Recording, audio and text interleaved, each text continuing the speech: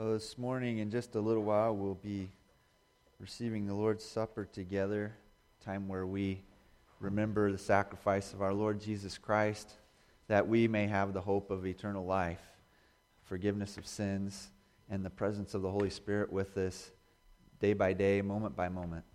And that time for us is it is not a way for us to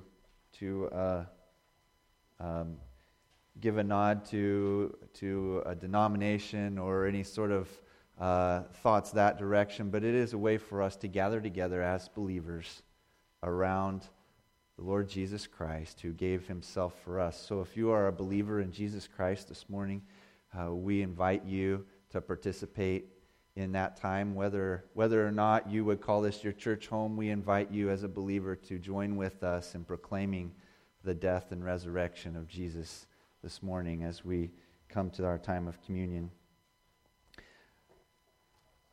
We're going to open our scriptures this morning to Exodus chapter 21, verse 33.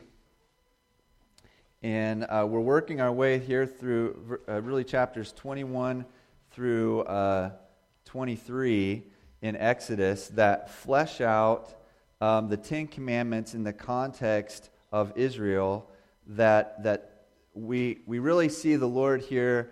Remember, they don't have a governor, a president, a king who's giving or even enforcing laws.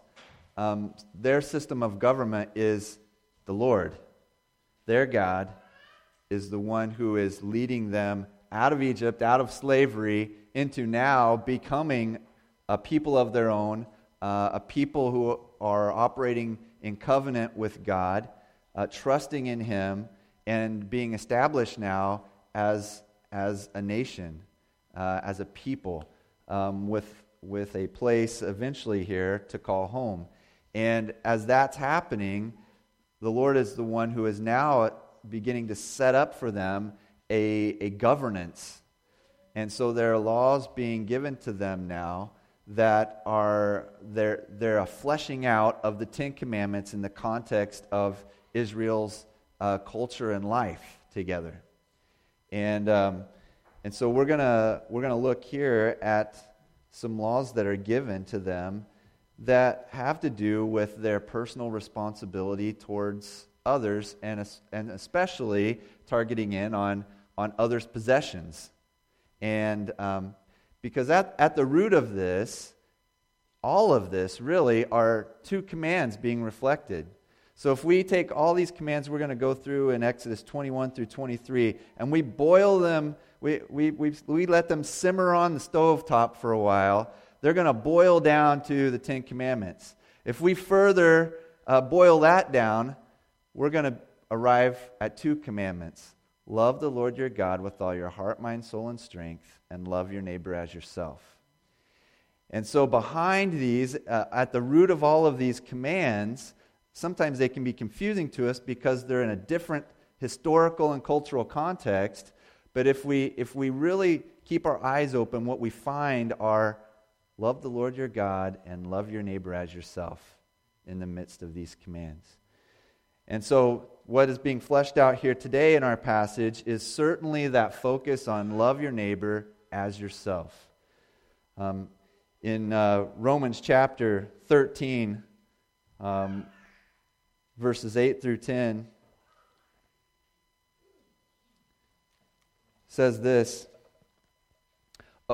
This was written to believers in the context of the resurrected Christ.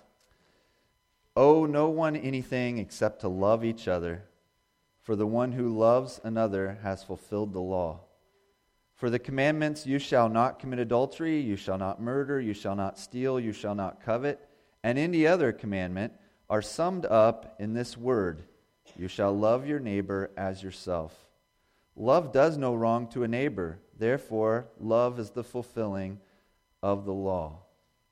So if we would point ourselves towards genuinely living a lifestyle of loving our neighbor, we're going to do good to them, not harm, right? If we look at in fact, in Romans chapter 13 there, it says, "Owe no one anything except to love one another." And as we get into our chapter here in Exodus, we're going to see this, if you borrow someone's stuff and you break it, then you need to compensate them for it. If you stole something, then you need to compensate them for it, and even then some. And so we're going to see this reflected in the passage, and we have this heart underneath it that is, owe no one anything but to love one another. Love one another. That's what's being driven home here. But these laws are really important because there are going to be some among Israel who are going to want to please the Lord, who are going to want to love the Lord their God with all their heart, mind, soul, and strength. And there are going to be some who want to love their neighbor as their self and are going to pursue that. But there are going to be others who really don't have an interest in either of those. And so these laws help to provide the boundaries to keep those who are not interested in that to operate in a lane that helps protect those that they're not really considering or caring for or regarding. That's a lot of what law does for us, even in our own nation. It is to help provide a boundary and a protection from those who really would not consider others and regard others' lives or well-being. 1 Thessalonians chapter 5, verse 15 says, "See that no one repays anyone evil for evil, but always seek to do good to one another and to everyone." So we have this heart that flows all through Scripture, and that is this: do good to each other. Be fair. Be just. Don't take advantage of others. Don't abuse the trust of others. Don't neglect your responsibilities towards others. And so when we see Cain and Abel, and at the very beginning of the Scriptures, two brothers that find that a whole planet is not enough space for them, and Cain murders Abel. God says, "Hey, what's going on here? Where's your brother?" And Cain says, "Am I my brother's keeper?" Well, the answer is yes. You are your brother's keeper. We, as followers of God, are our brother's keeper, to look out for one another in whatever measure God has given us to do so. The love of Christ seeks the good of others and others' well-being. Selfishness disregards others in exchange for self-gratification, self-fulfillment. Let's read our passage this morning, Exodus 21, starting in verse 33. And actually, I'm going to switch things up a little bit this morning. I'm going to actually read from the New Living Translation. And the reason I'm going to do so this morning is because I think the New Living Translation, I really like it. I think it's a very good translation.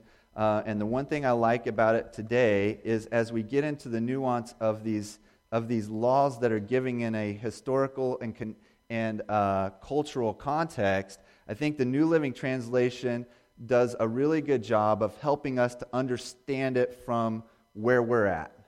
Where I think the ESV, maybe the water might be a little murkier with some of the language. So I'm going to read from the New Living Translation. I hope that it's helpful as we dive into this morning. So Exodus 21, verse 33. "Suppose someone digs or uncovers a pit and fails to cover it, and then an ox or a donkey falls into it. The owner of the pit must pay full compensation to the owner of the animal, but then he gets to keep the dead animal." So what we have here is we have a person who essentially has been negligent. They've dug a pit, they've opened a pit in a place that puts others at risk, and they've not done their due diligence to make sure that no one or no thing falls into it. So it's not just an accident, it's negligence that has led to an accident. And so there here is being laid out that if that were to happen, that whoever's animal's fallen into this pit they're going to be fully compensated for that. Now, there are kind of different levels here in the way that this idea of compensation or restitution is being dealt with. And they vary really in degrees of either, it varies in degrees of related to the disregard to others. So when we find in here that there's just purely an accident that happens, we're going to find that there's a pretty basic level of compensation. When it's an accident, nobody intended anything, nobody was being negligent, it just happens. There's still compensation, but there's a sort of a baseline there. When someone's negligent, it's a little bit greater level of disregard for others. And so there's a higher level of compensation, a higher level of accountability. And then when we get into stealing, we're going to find that there's an even an elevated level of accountability to that, because we have a more malicious kind of intent behind it, a higher disregard for others. And so we're going to find that the ways that these things are dealt with are going to be really kind of in measure to the type of perspective one has for fellow human beings, or regard, or lack thereof, actually. Going on here, verse 35, if someone's ox injures... now, I wanted you to also think about, I'm really doubtful that the whole idea of oxen and donkeys is really going to be real directly applicable to where you're living right now. But as you think about how these kinds of relationships function one to another, you're probably not opening up a pit and your neighbor's ox has fallen into it. But maybe you have a tree that's dying that's overhanging your neighbor's house, and you haven't done anything about it. You see, there is we still have responsibility for our neighbor to look out for them. And so where there are places that we can do something to help protect others, then we are obligated to do so. So as we continue on here, verse 35, if someone's ox injures a neighbor's ox and the injured ox dies, then the two owners must sell the live ox and divide the price equally between them. So here we have a case where it seems to be kind of an accidental thing. Two guys have their oxen near each other, and one just doesn't like the other, and one ends up dead. And so there's what happens is the live one gets sold, they split the money. The dead one gets divided so that they both have meat, and then they go on with life.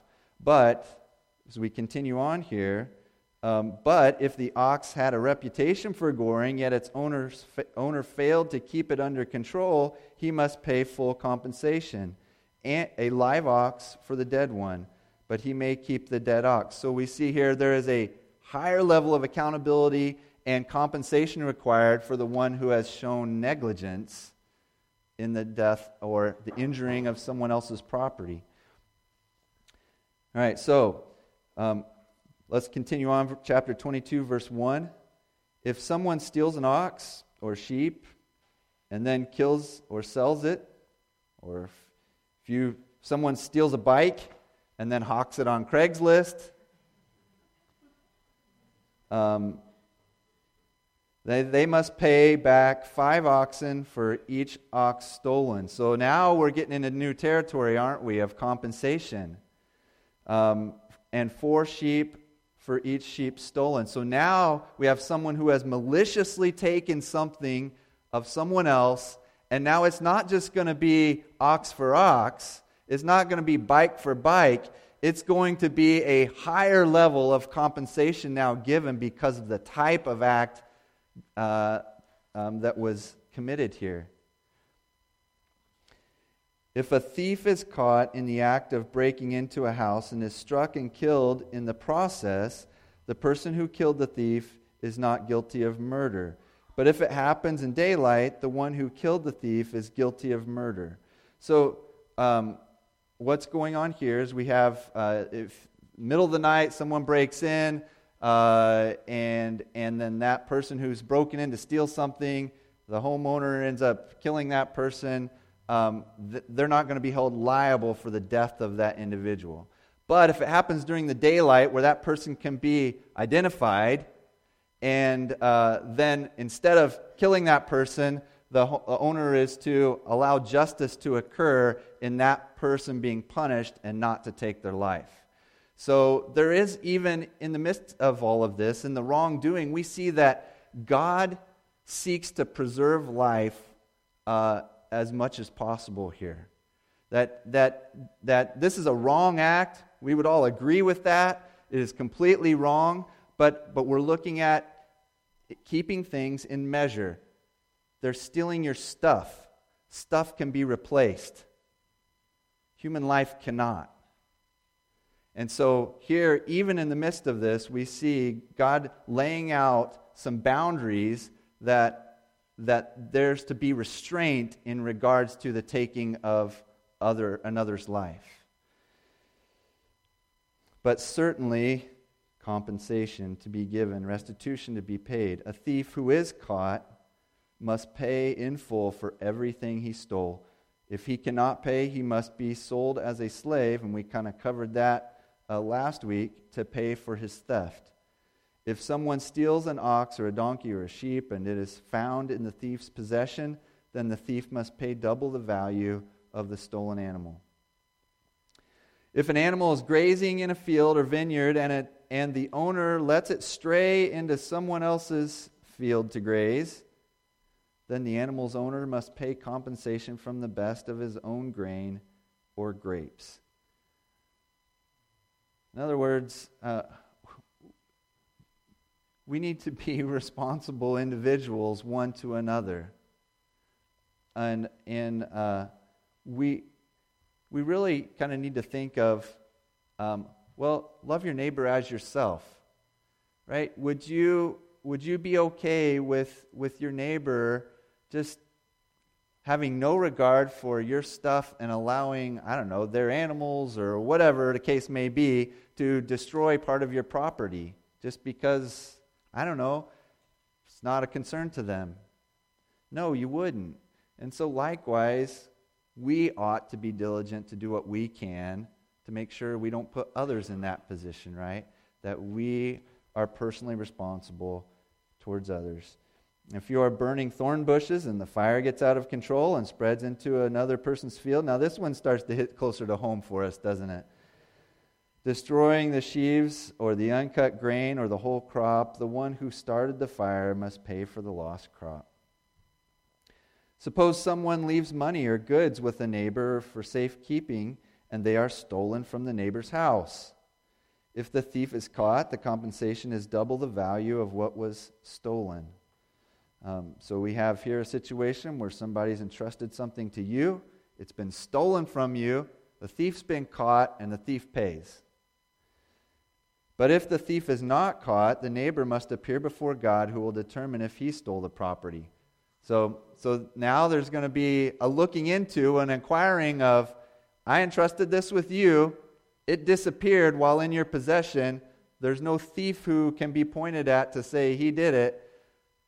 Where'd it go? Are you trying to pull a fast one on me here? And so that's going to be looked into.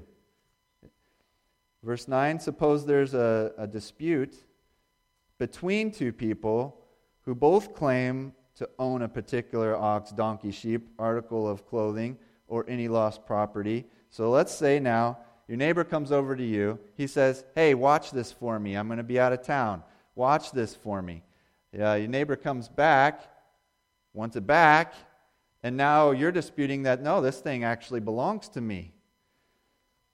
So now we have a dispute here, and it says both parties must come before God, and the person whom God declares guilty must pay double compensation to the other. Now suppose someone leaves a donkey, ox, sheep, or any other animal with a neighbor for safekeeping, and it dies, or is injured, or is taken away, and no one sees what happened. The neighbor must then take an oath in the presence of the Lord. In other words, did you cause this? Is there something you did while it was in your care that caused this to happen? And if they say no here, the neighbor must then take an oath in the presence of the Lord. If the Lord confirms that the neighbor did not steal the property, the owner must accept the verdict, and no payment will be required. So if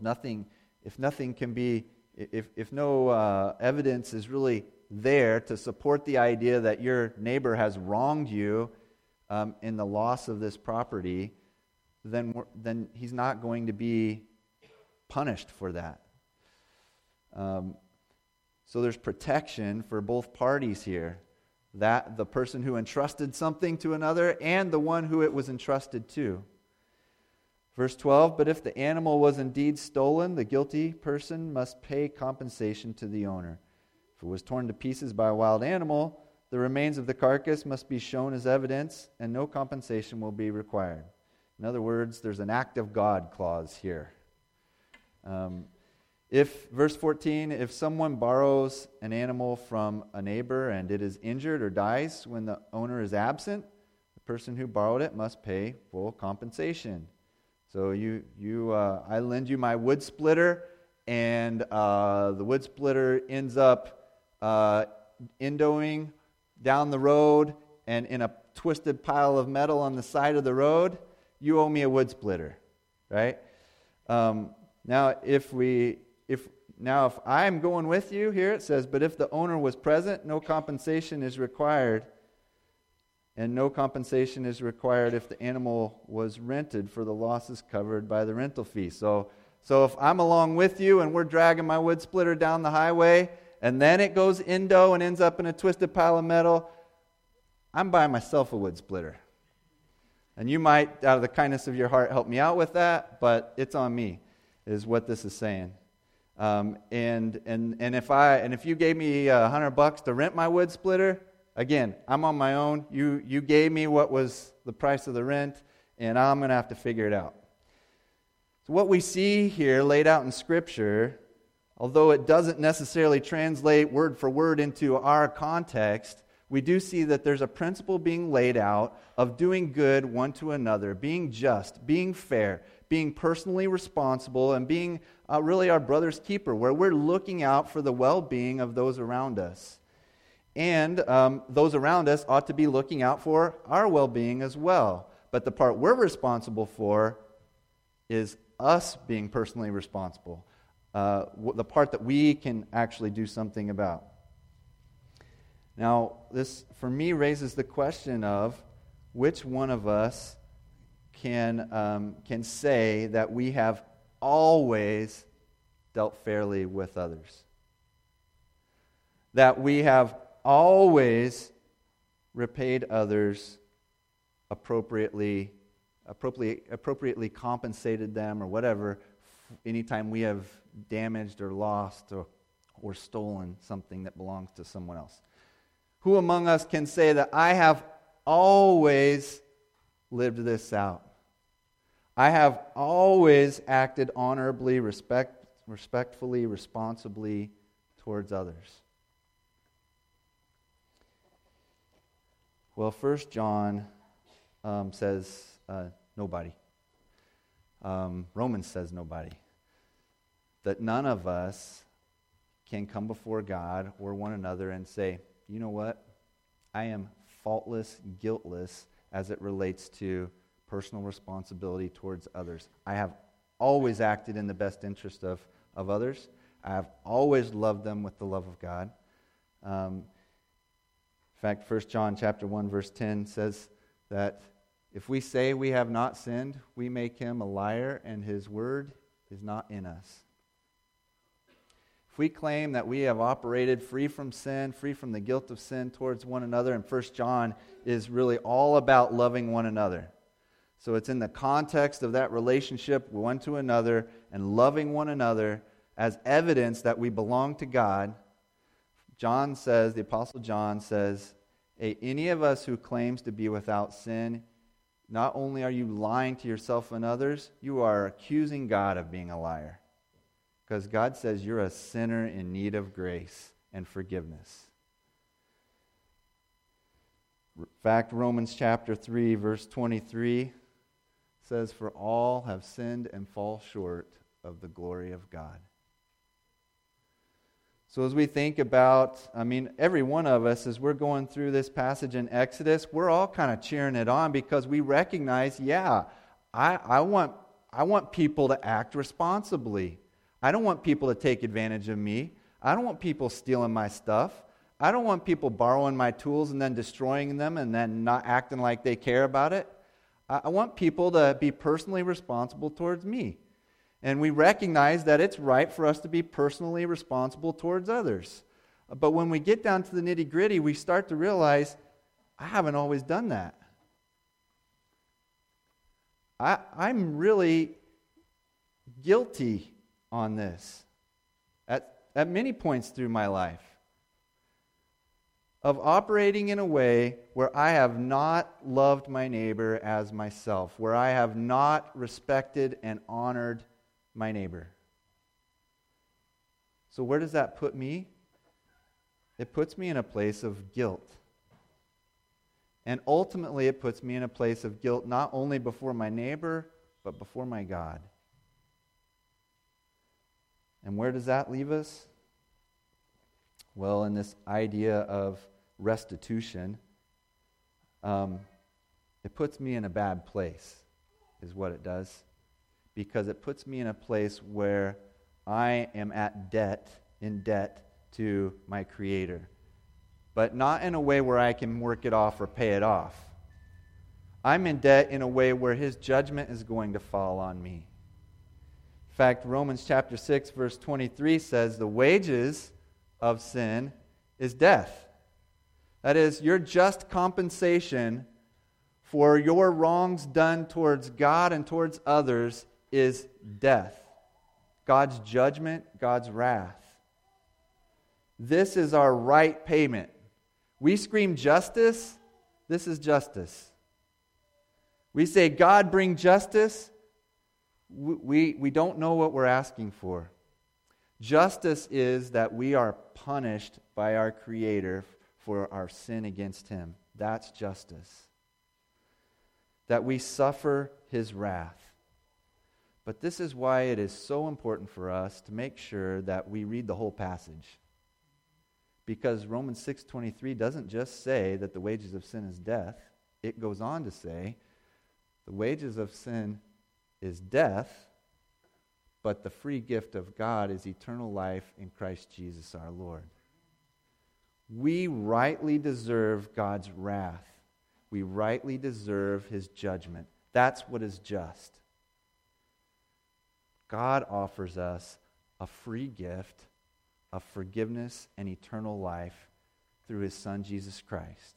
Now, God doesn't do away with justice. God satisfies His justice on the cross through His one and only Son, Jesus Christ. Jesus Christ took our sin upon Himself and suffered the wrath of God against our sin so that we might justly be brought before God as forgiven and pure and righteous and clean in Christ. So we deserve death, we deserve wrath, we deserve judgment, we deserve hell. God offers us the gift of life. God offers us forgiveness of sin.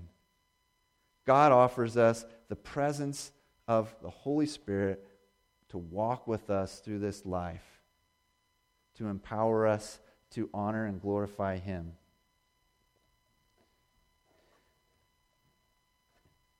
Our sinfulness is the necessary backdrop to understand the good news of Christ.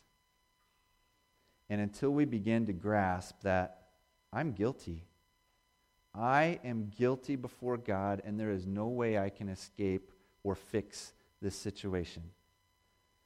I am going to suffer God's judgment.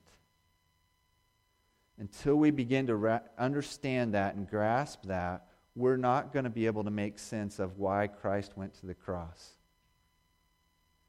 Christ being on the cross finds its purpose in us being sinners before a God who loves us. and who is now redeeming us, buying us back through Christ's death on the cross. That's why communion is such an important thing for us, because we recognize that unless Christ gave his life for us, we are hopeless for eternity. What I shared before at the beginning of the service about us having a hope beyond this life, that suffering only happens this side of heaven, suffering happens forever if we're without Christ. Lostness, despair, hopelessness, guilt, shame, all of that for eternity apart from Christ. And so we rejoice that we have a Savior who was willing to go to the cross for us and has made himself available to everyone who calls on his name, that all who call on him would be saved. As this message was shared with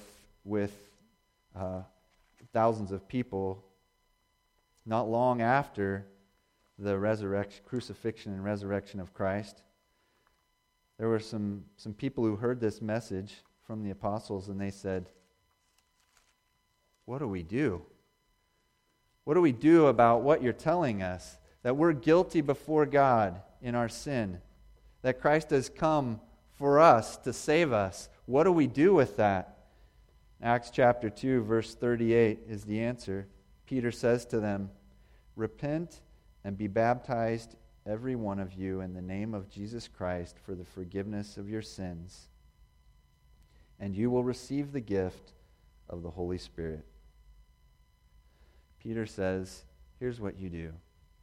The moment you recognize you are a sinner standing in the path of God's judgment, and that you recognize that God has given his Son for you, that you would have forgiveness and life through him, here's what you do. You believe in him. You take hold of Christ, and you believe in this sacrifice of Christ, and you repent. You turn away from living life your way, doing it your way, figuring it out on your own, trying to earn your way to heaven, that you give up on that, and you turn away from it, and you recognize that God has called you to something far greater in Christ.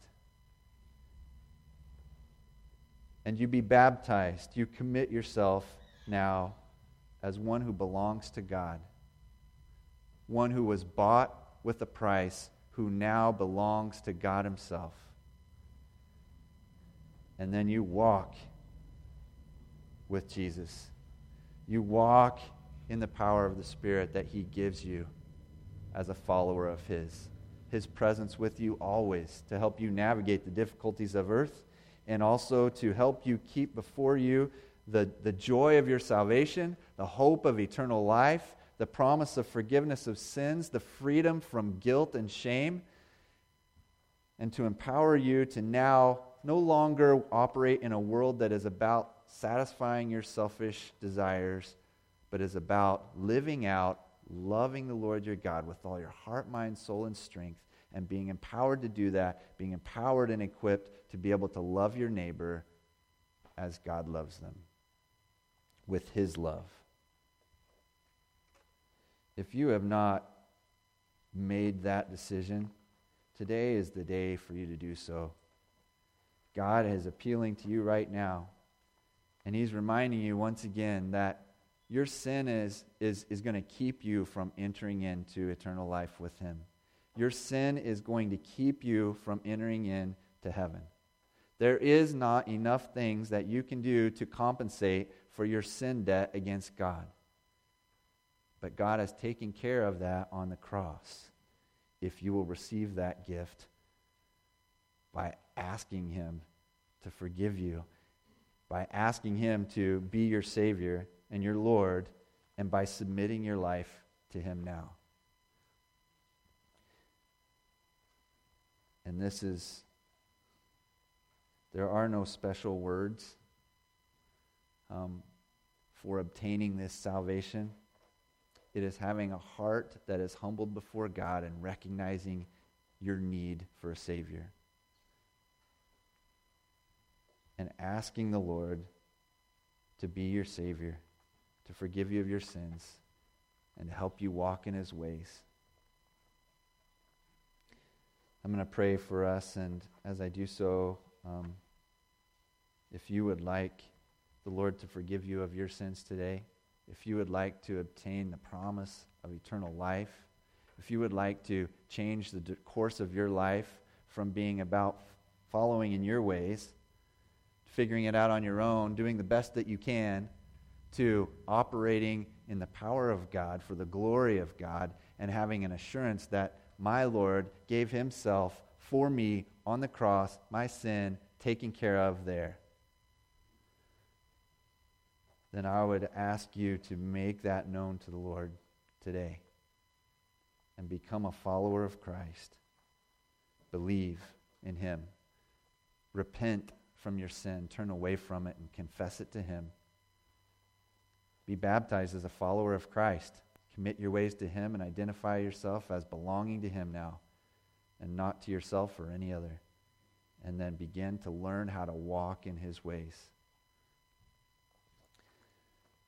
Lord, as we come to you today, we give you all the glory and all the praise for what the cross represents. It is a constant reminder to us, Lord, that while we are far from the kingdom of God, you came from heaven to earth to save us.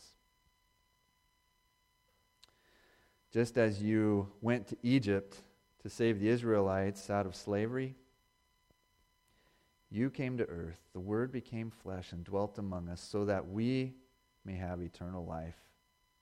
There was no path to you, and you made a way for us to be saved through your own Son. Lord, we are just beginning to understand the beauty and the mystery and the overwhelming nature of a Father who loves us so much that he would give his Son for us. Lord, I pray for those who today would commit themselves to you, who would invite you to be their Lord and their Savior, to forgive them of their sin, to help them walk in the newness of life that only you can give, to begin to walk in the hope of everlasting life and forgiveness of sin. Lord, I ask that you would help them to take that step of faith today and to begin, that you would empower them to protect them from the enemy and to help them now walk in your ways, to honor you with the rest of their days. Lord, it's with gratitude that we come together around your word and around the cross, recognizing that we're undeserving. But you have loved us so deeply, and we treasure the gift that you have given us in Christ. And we thank you for the hope that you've given us. And we thank you for your Spirit who resides with us, who teaches us, who corrects us, who reminds us of what is true and right and just and good, who empowers us to love our neighbor as ourself, something we can never do out of our own selfishness, who helps us to love you with all our heart, mind, soul, and strength. Lord, let us live this out and walk in step with you. We pray this in Jesus' name. Amen.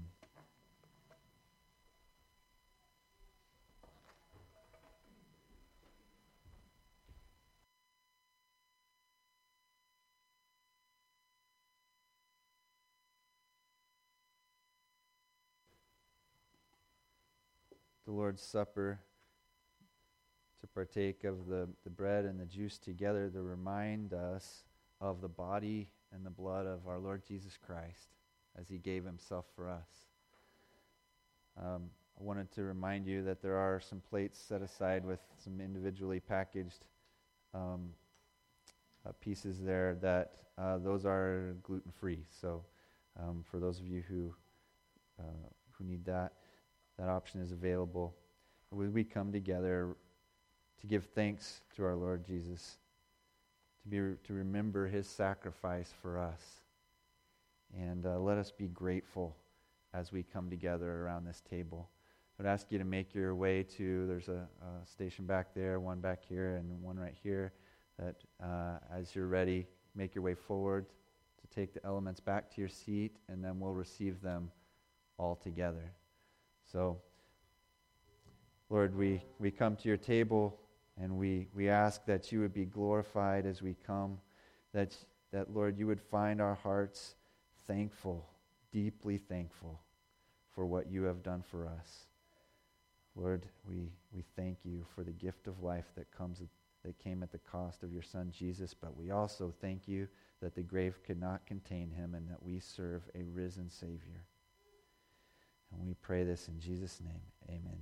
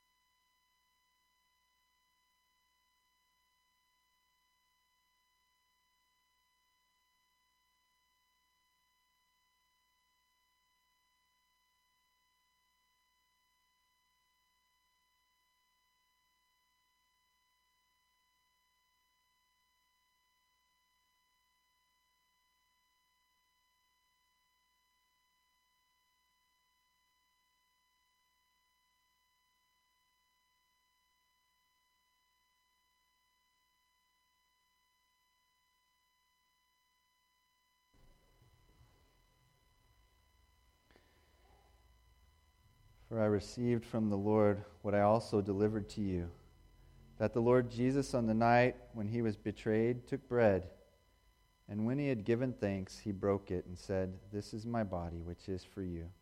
Do this in remembrance of me."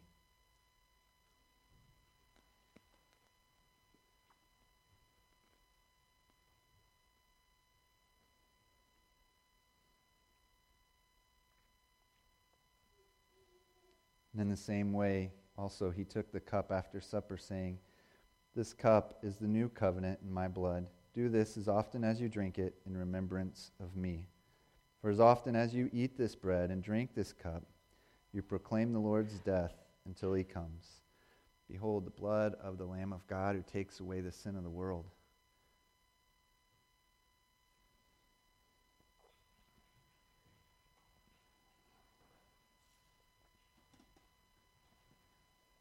Would you please stand with me as we join together in the Lord's Prayer?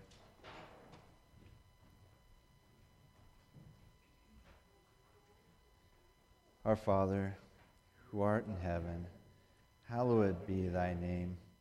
Thy kingdom come, thy will be done, on earth as it is in heaven. Give us this day our daily bread, and forgive us our debts, as we forgive our debtors. And lead us not into temptation, but deliver us from evil. For thine is the kingdom, and the power, and the glory forever. Amen. Okay, we're going to be singing page 257.